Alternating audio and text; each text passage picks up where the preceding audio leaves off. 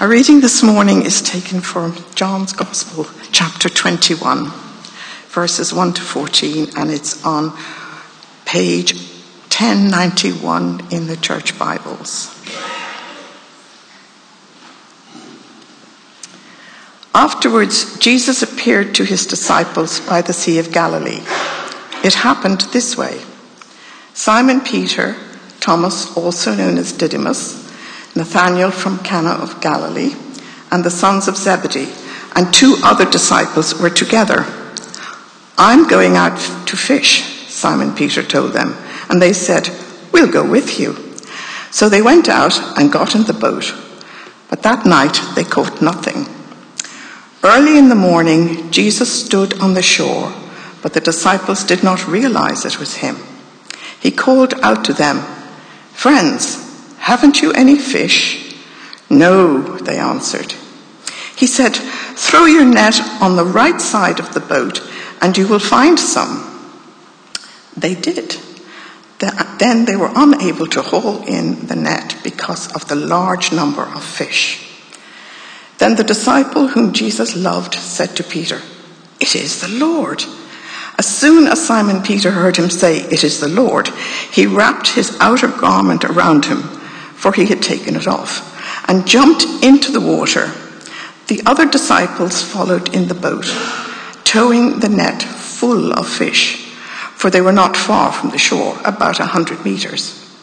When they landed, they saw a fire of burning coals there, with fish on it and some bread. Jesus said to them, "Bring some of the fish you have just caught." So Simon Peter climbed back to the boat and dragged the net ashore. It was so full of large fish, 153. But even so, with so many, the net was not torn. Jesus said to them, "Come and have breakfast." None of the disciples dared to ask him, "Who are you?" They knew it was the Lord. Jesus came and took the bread and gave it to them, and did the same with the fish. This was now the 3rd time Jesus appeared to his disciples after he was raised from the dead. This is the word of the Lord.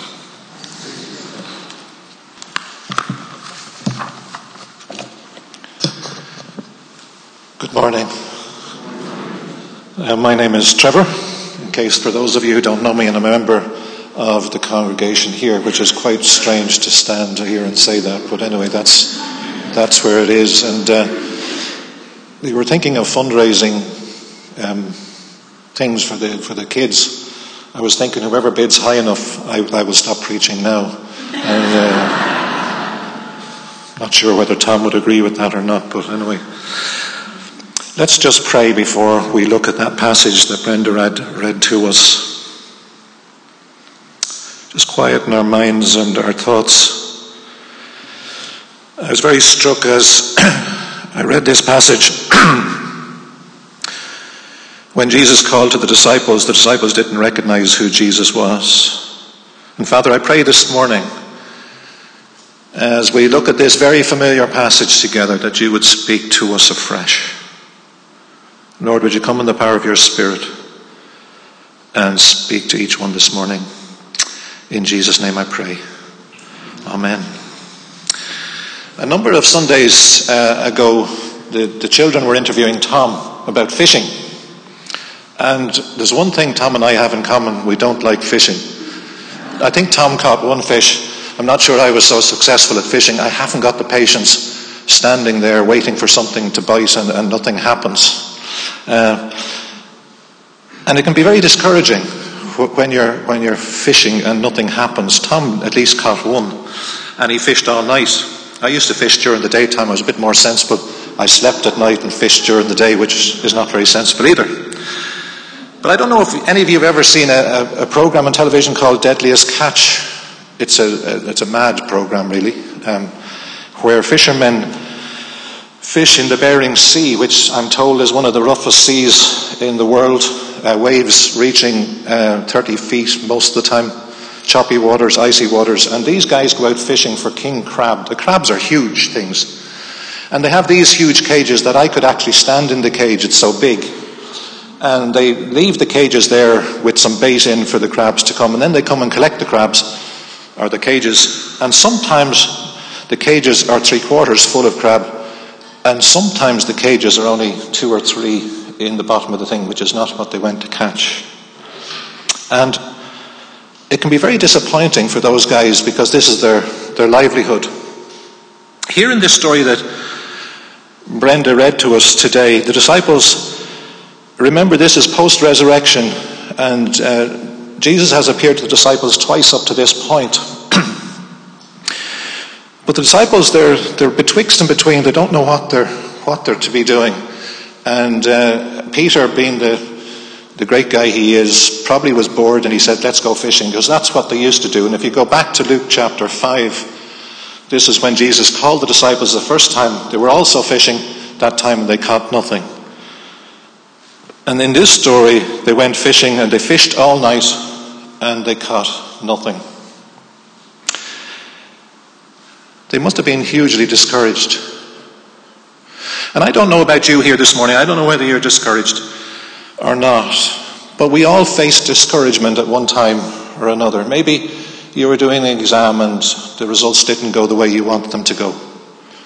Maybe you're expecting a promotion in work and somebody else got it and you're discouraged. Maybe somebody said something to you and it really was discouraging. I don't know where you're at this morning, but I believe, unless you're exceptional, all of us have faced discouragements in our life. And as we look through this passage, there's a couple of things I want you to keep in your mind. And that is Jesus' compassion and his provision. And we will look a little bit further into the chapter, because I believe we'd be missing something if we didn't continue in the rest of the chapter. We will see the restoration of Peter, and we will see the call to discipleship. And this first verses that Brenda read to us, it reminds us of the importance of obedience and faith in the midst of uncertainty. We face uncertain times. We have faced uncertain times in our land. We faced uncertain times in our own private lives. But we will learn the importance of obedience and faith. The guys here, as they fished all night, they were really discouraged. And they had been, after the crucifixion of Jesus, the disciples were really confused, a bunch of guys. They were filled with uncertainty. They didn't know what they were meant to be doing. And maybe some of us, or all of us here in our journey of faith, we're grappling with some of these issues. We're not quite sure what's happening. It's essential to recognize, even in these moments when we are confused and we don't know where we're heading, that Jesus remains present and he wants to guide our steps. You see, if you cast your minds back to Luke chapter 5, where we read about, or where you can read about the miraculous catch of fish, this is what the disciples knew best. This was their livelihood. And so now they're in this middle of confusion. They said, let's go back to doing what we used to do. And they thought they knew best.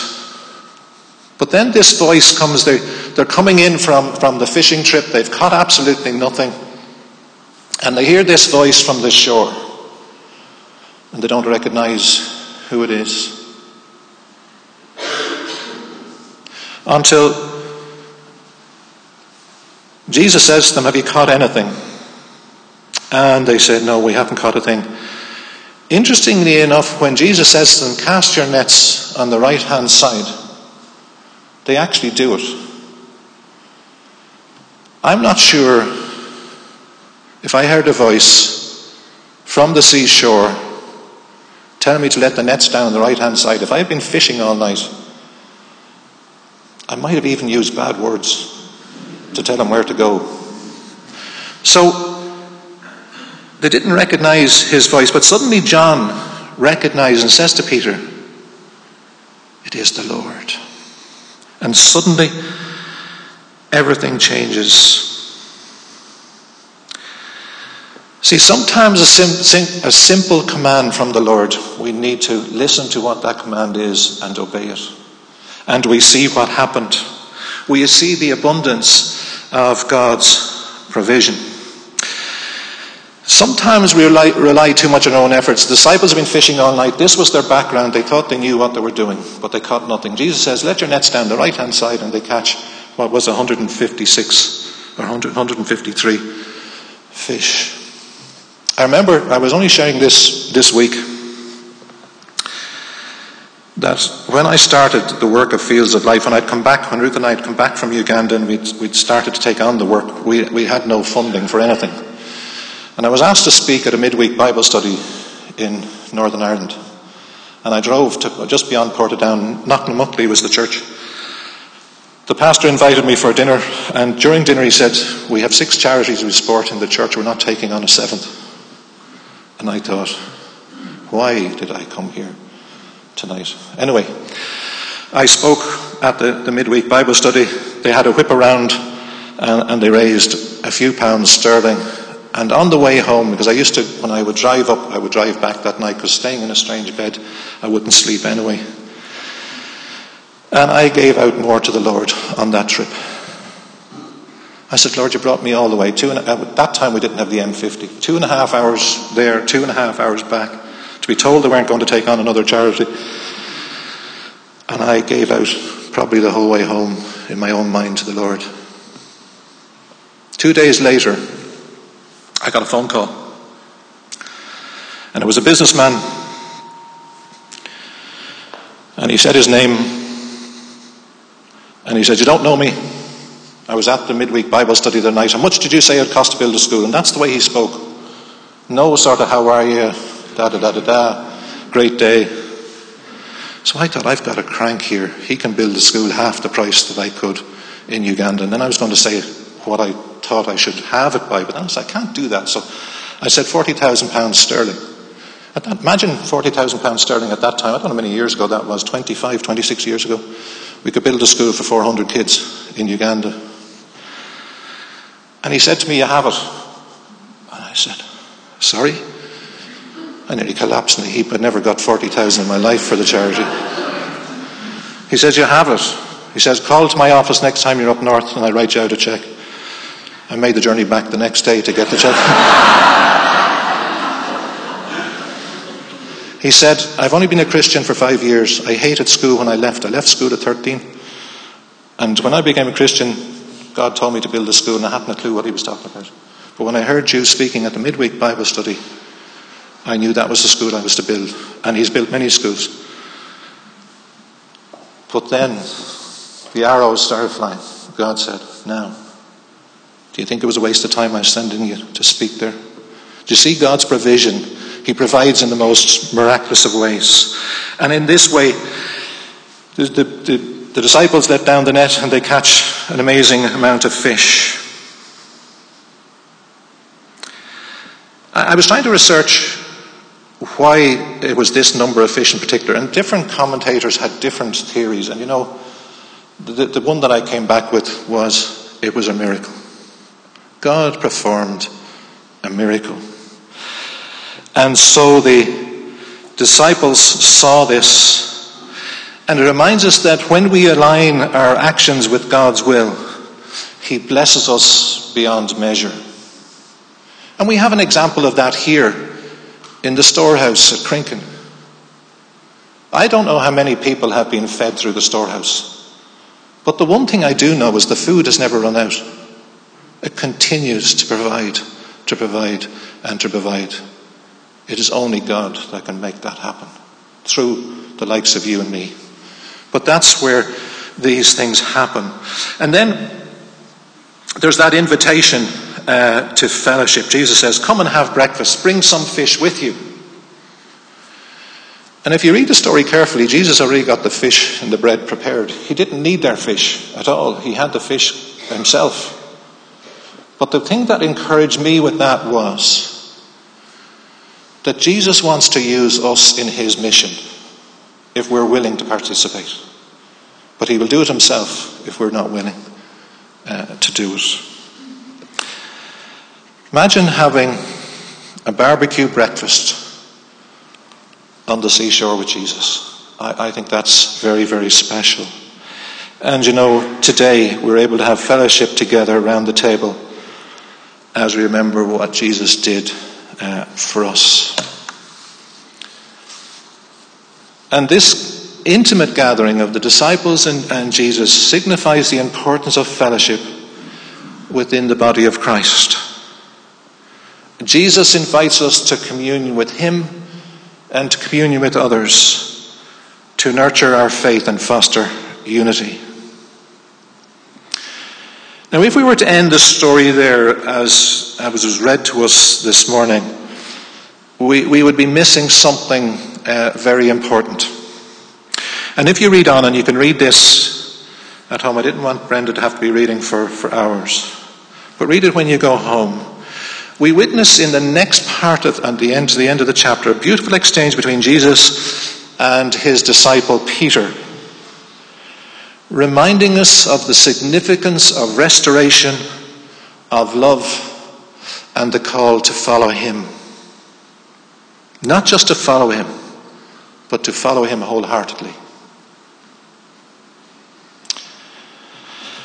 Peter, as you know, do you remember back before the crucifixion, they were in the garden. He denied Jesus 3 times. It must have been a very dark hour for Peter. But this encounter here showcases Jesus, his unconditional love, his compassion, to restore Peter from the depths of brokenness.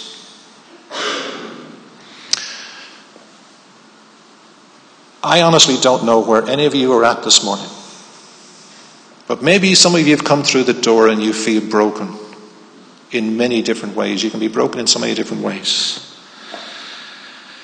I want you to see here Jesus, his unconditional love and his compassion. And it's for you. We find solace. I find solace. No matter how far, no matter what we've done or how far we have strayed, Jesus is offering that hand ready to extend his loving forgiveness and restore us back into fellowship with him.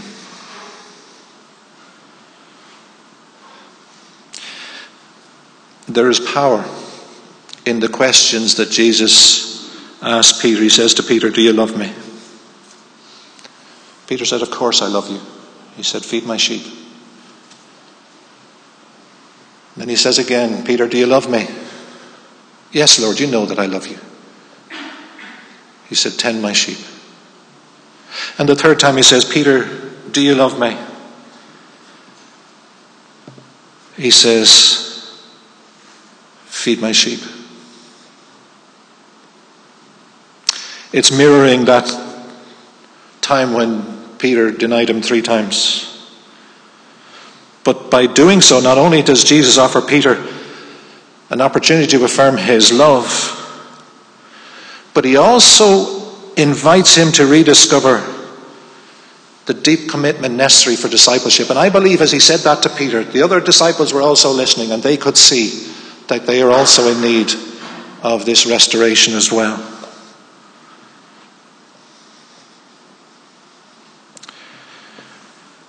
We too, like Peter, must continuously examine the depths of our love for Christ, recommitting ourselves to follow him faithfully.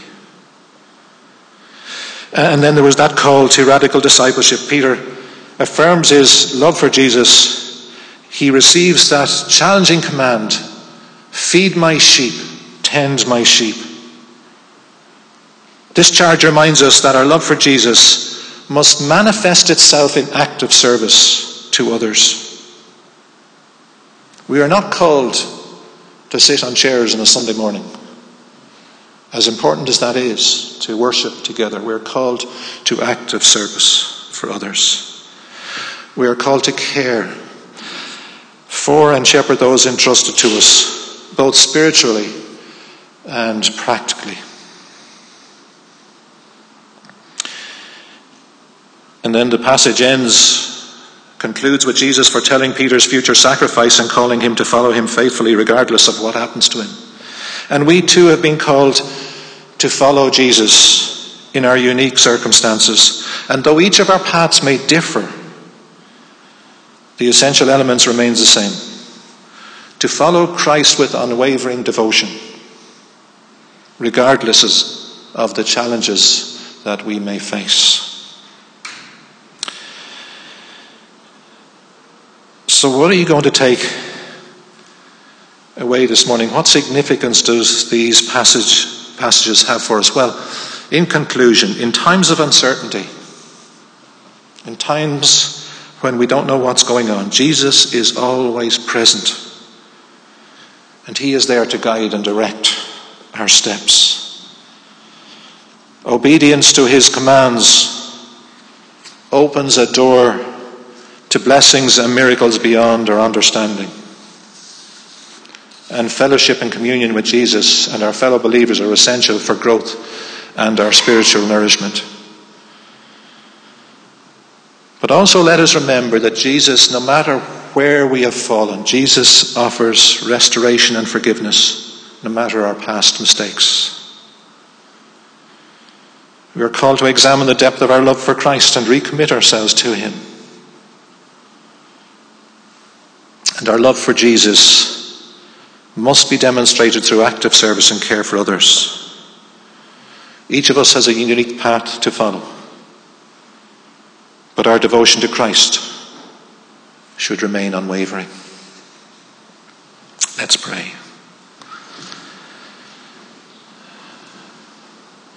May we walk away from this sermon with a renewed sense of obedience, faith, and a desire to cast our nets on the other side. Let us trust in God's guidance, witnessing his miraculous provision, and experience the joy of fellowship in his presence. May we be inspired by the example of Peter's restoration, motivated by the depth of Jesus' love, and recommit ourselves to follow him wholeheartedly. May we serve others with joy and devotion, knowing that our faithful response to Jesus' call will lead to a life rich in purpose and eternal significance. Amen.